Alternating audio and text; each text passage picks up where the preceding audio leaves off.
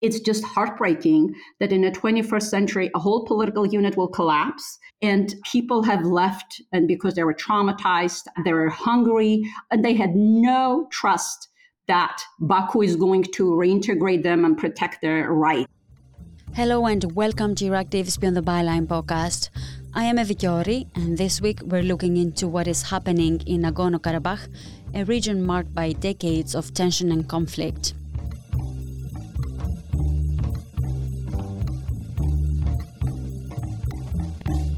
Once more, the balance of power has shifted, leading thousands of refugees fleeing into Armenia, as Azerbaijan claims control of an Armenian enclave within its territory, dramatically altering the conflict landscape in just 2 days of fighting. By September 26th, 19,000 forcibly displaced people had entered Armenia from Nagorno-Karabakh, with Prime Minister Nikol Pashinyan warning of the threat of ethnic cleansing. The breakaway government of Nagorno-Karabakh has announced it will dissolve itself and that the unrecognized republic will cease to exist by 2024, formally ending more than 30 years of separatist rule. What we have witnessed on September 19 was a full-blown military attack by Azerbaijan on the unrecognized territory of Nagorno-Karabakh. And the attack is important to consider in light of the fact that it unfolded as a culmination of over 9-month-long siege and a blockade of the Armenians in that entity. Anna Ohanyan is Richard Finnegan Distinguished Professor of Political Science and International Relations at Stonehill College, a non-resident senior scholar at Carnegie Endowment for International Peace. So the trigger, and I'm just using the language from The Economist magazine, considering that there was a very dynamic peace process going on, agreements being pretty close. On September 19th, Azerbaijan described its action as local anti-terrorist operations, using precision weapons to target alleged Armenian military positions. The unrecognized pro-Armenian government in the enclave reported intensive bombardment and casualties by September 20th, with at least 200 deaths, including civilians.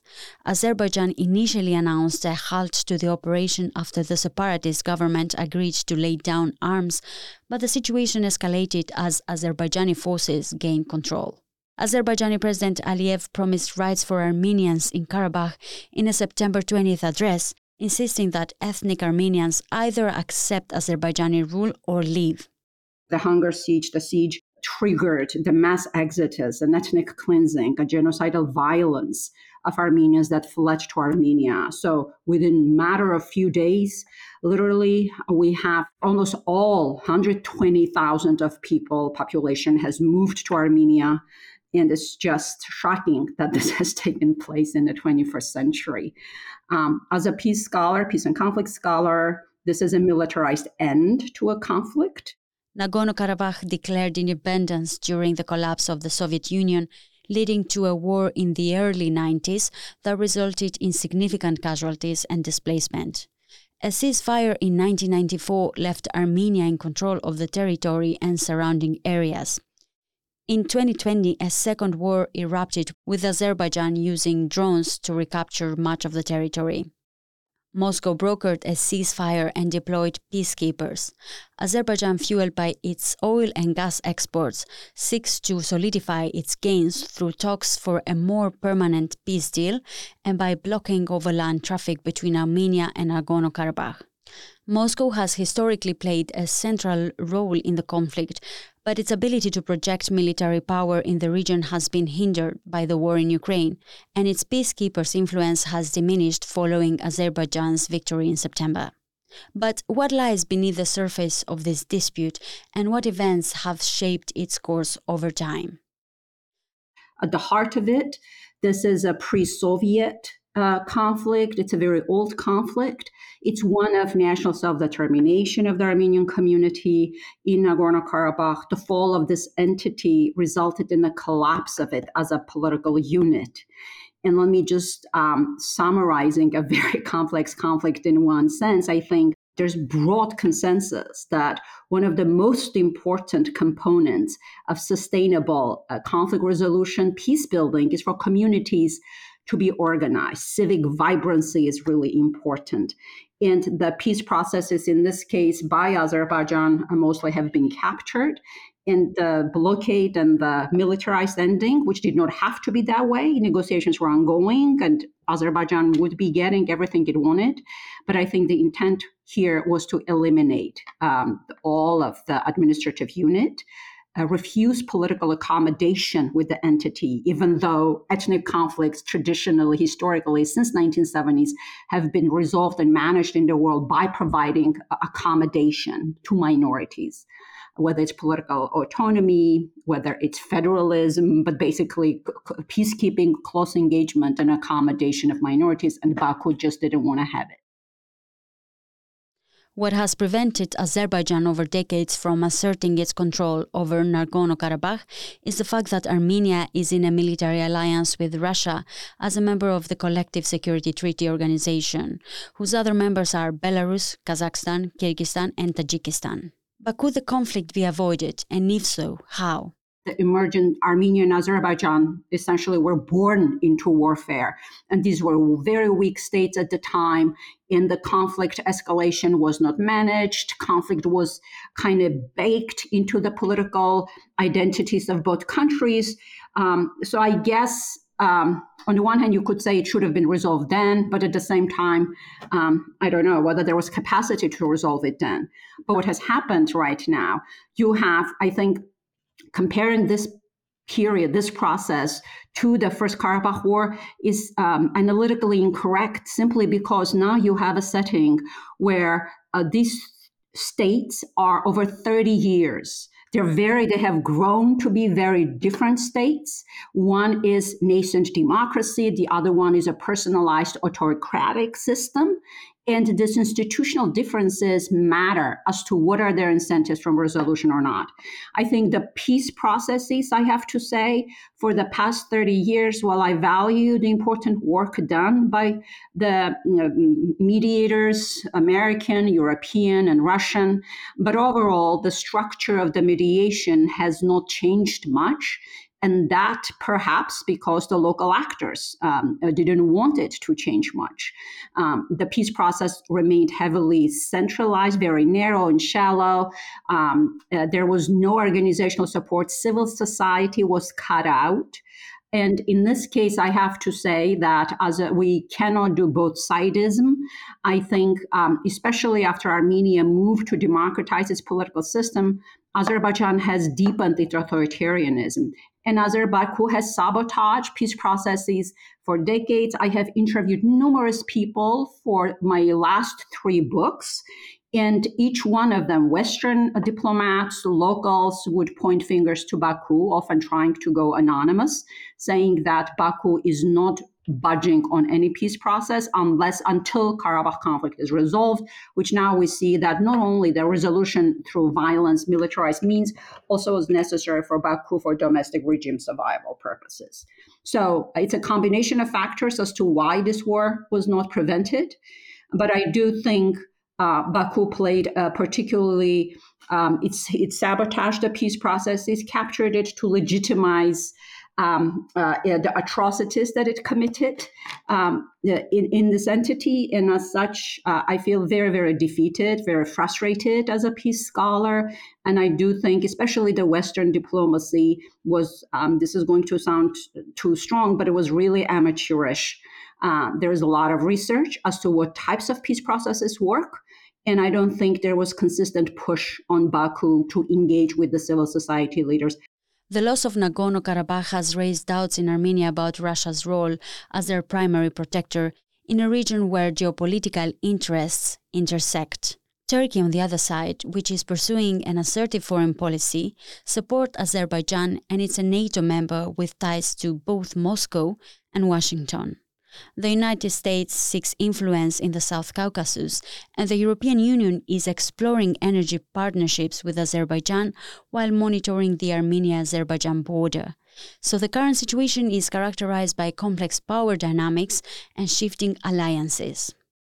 The geopolitical situation in the South Caucasus region is very complex, as you know well. It has been complex for centuries. Said in June the EU's High Representative Josep Borrell. And once again, I repeat, contrary to other international actors, the European Union has not a hidden agenda or hidden interest. We are only motivated by ensuring lasting peace and stability in the region. But Russia's action, and in particular Russia's attack against Ukraine, has had a lasting and a negative impact, both politically and economically, at the regional, global level, and in particular in the South Caucasus. Russia's current focus in its war against Ukraine has having a significant impact on the geopolitical balance in the South Caucasus. You know that Armenia, as a member of the Russia-led Collective Security Treaty Organization, CSTO, requested military support from the CSTO last September 2022, when the latest military escalation with Azerbaijan took place. But Armenia received no support, neither from Russia nor from the CSTO. But we know also that there are Russian peacekeeper troops deployed in the Karabakh, thanks to an agreement with the Azerbaijan government, and it is certainly an important aspect of the Russian role in this conflict. We do what we can do, providing humanitarian assistance and putting diplomatic and political efforts and pressure on the parts, and in particular in the case of Azerbaijan. Is Azerbaijan a reliable partner? Well, it depends for what. But in any case, it's one of the parts in the conflict. And when there is a conflict and there are two parts in the conflict, what do you have to do to talk with two of them and to make them to sit together and to try to look for a solution? And that's what the European Union is doing. In the meantime, the European political community is meeting in Granada this Thursday, October 5th, where the leaders of France, Germany, Armenia, Azerbaijan, and the European Council's President, Charles Michel, were due to discuss the future of Nagorno-Karabakh. However, Azerbaijan's President Ilham Aliyev will not attend the EU-brokered talks with Armenian Prime Minister Nikol Pashinyan. And EU member states have tasked the EU's diplomat service to prepare options for the bloc's potential future reaction if the attacks on Armenians continue. All this after the EU had agreed to a major energy deal with Azerbaijan to diversify away from Russian gas supplies. I don't think European Union played its cards correctly. On the one hand, recently especially, it became very active, which was really hugely important. And European Union plays an important role with its civilian monitors on Armenia-Azerbaijani border. But at the same time, European Union continued to legitimize Aliyev as a responsible partner, a responsible player who is going to diversify away Europe's dependence on Russia, which even the data does not support that. So European Union has been playing and continues to play with both hands, and two hands doing very different things. But what could the EU and the West do to resolve the conflict? I'm not naive, and I do understand that political possibilities as to what is possible on the ground in building peace processes in various settings, there are limits as to what can be done. But there is a lot of low-hanging fruit. The situation now, it's very late for Europeans to do much in this conflict, specifically on Nagorno-Karabakh, because people have left. This was heartbreaking to watch. There's nobody left in Stepanakert. And it's just heartbreaking that in the 21st century, a whole political unit will collapse. People have left, and because they were traumatized, they're hungry after the earth, and they had no trust that Baku is going to reintegrate them and protect their rights. So what the European Union can do, I don't know whether it would be possible to start talking about returnees. Right now, with the way Azerbaijani political system is built, I do not see Aliyev or Azerbaijan allowing the return of the Armenians to go back. I'm not even sure if they will want to go back. But as to Armenia, this conflict is not over. What is happening right now, something very, very insidious, and actually Europe's interests are at heart right now, are at stake. As to what needs to be happening, I think Azerbaijan, having digested without accountability as to what he did in Nagorno-Karabakh, will now continue pushing for Armenia's south. The notion of Azerbaijan wanting a narrow corridor through Azerbaijan south to connect with Nakhichevan, this essentially is the strategy to build a conflict in Armenia's south. This is in Turkey's interest. This is in Russia's interest, which will have a new reason to stay in the regions, having completely weakened, and it does not have a reason to stay in Azerbaijan. And Azerbaijan does need a new conflict the regime does need a new conflict to sustain itself domestically. So the least that the West can do is to beef up Armenia's security, stability of the borders here, considering that Armenia already offered broad regional unblocking, opening borders between Armenia and Turkey, Armenia and Azerbaijan. So this would be beneficial for Armenia. This would definitely be beneficial for Azerbaijani people.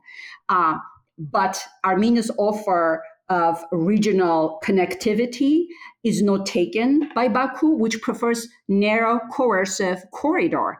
And this is a fight for how our rules-based world order will look like. Will it be rules-based, or is it going to be neo-imperial geopolitics, which is a very insidious form of geopolitics?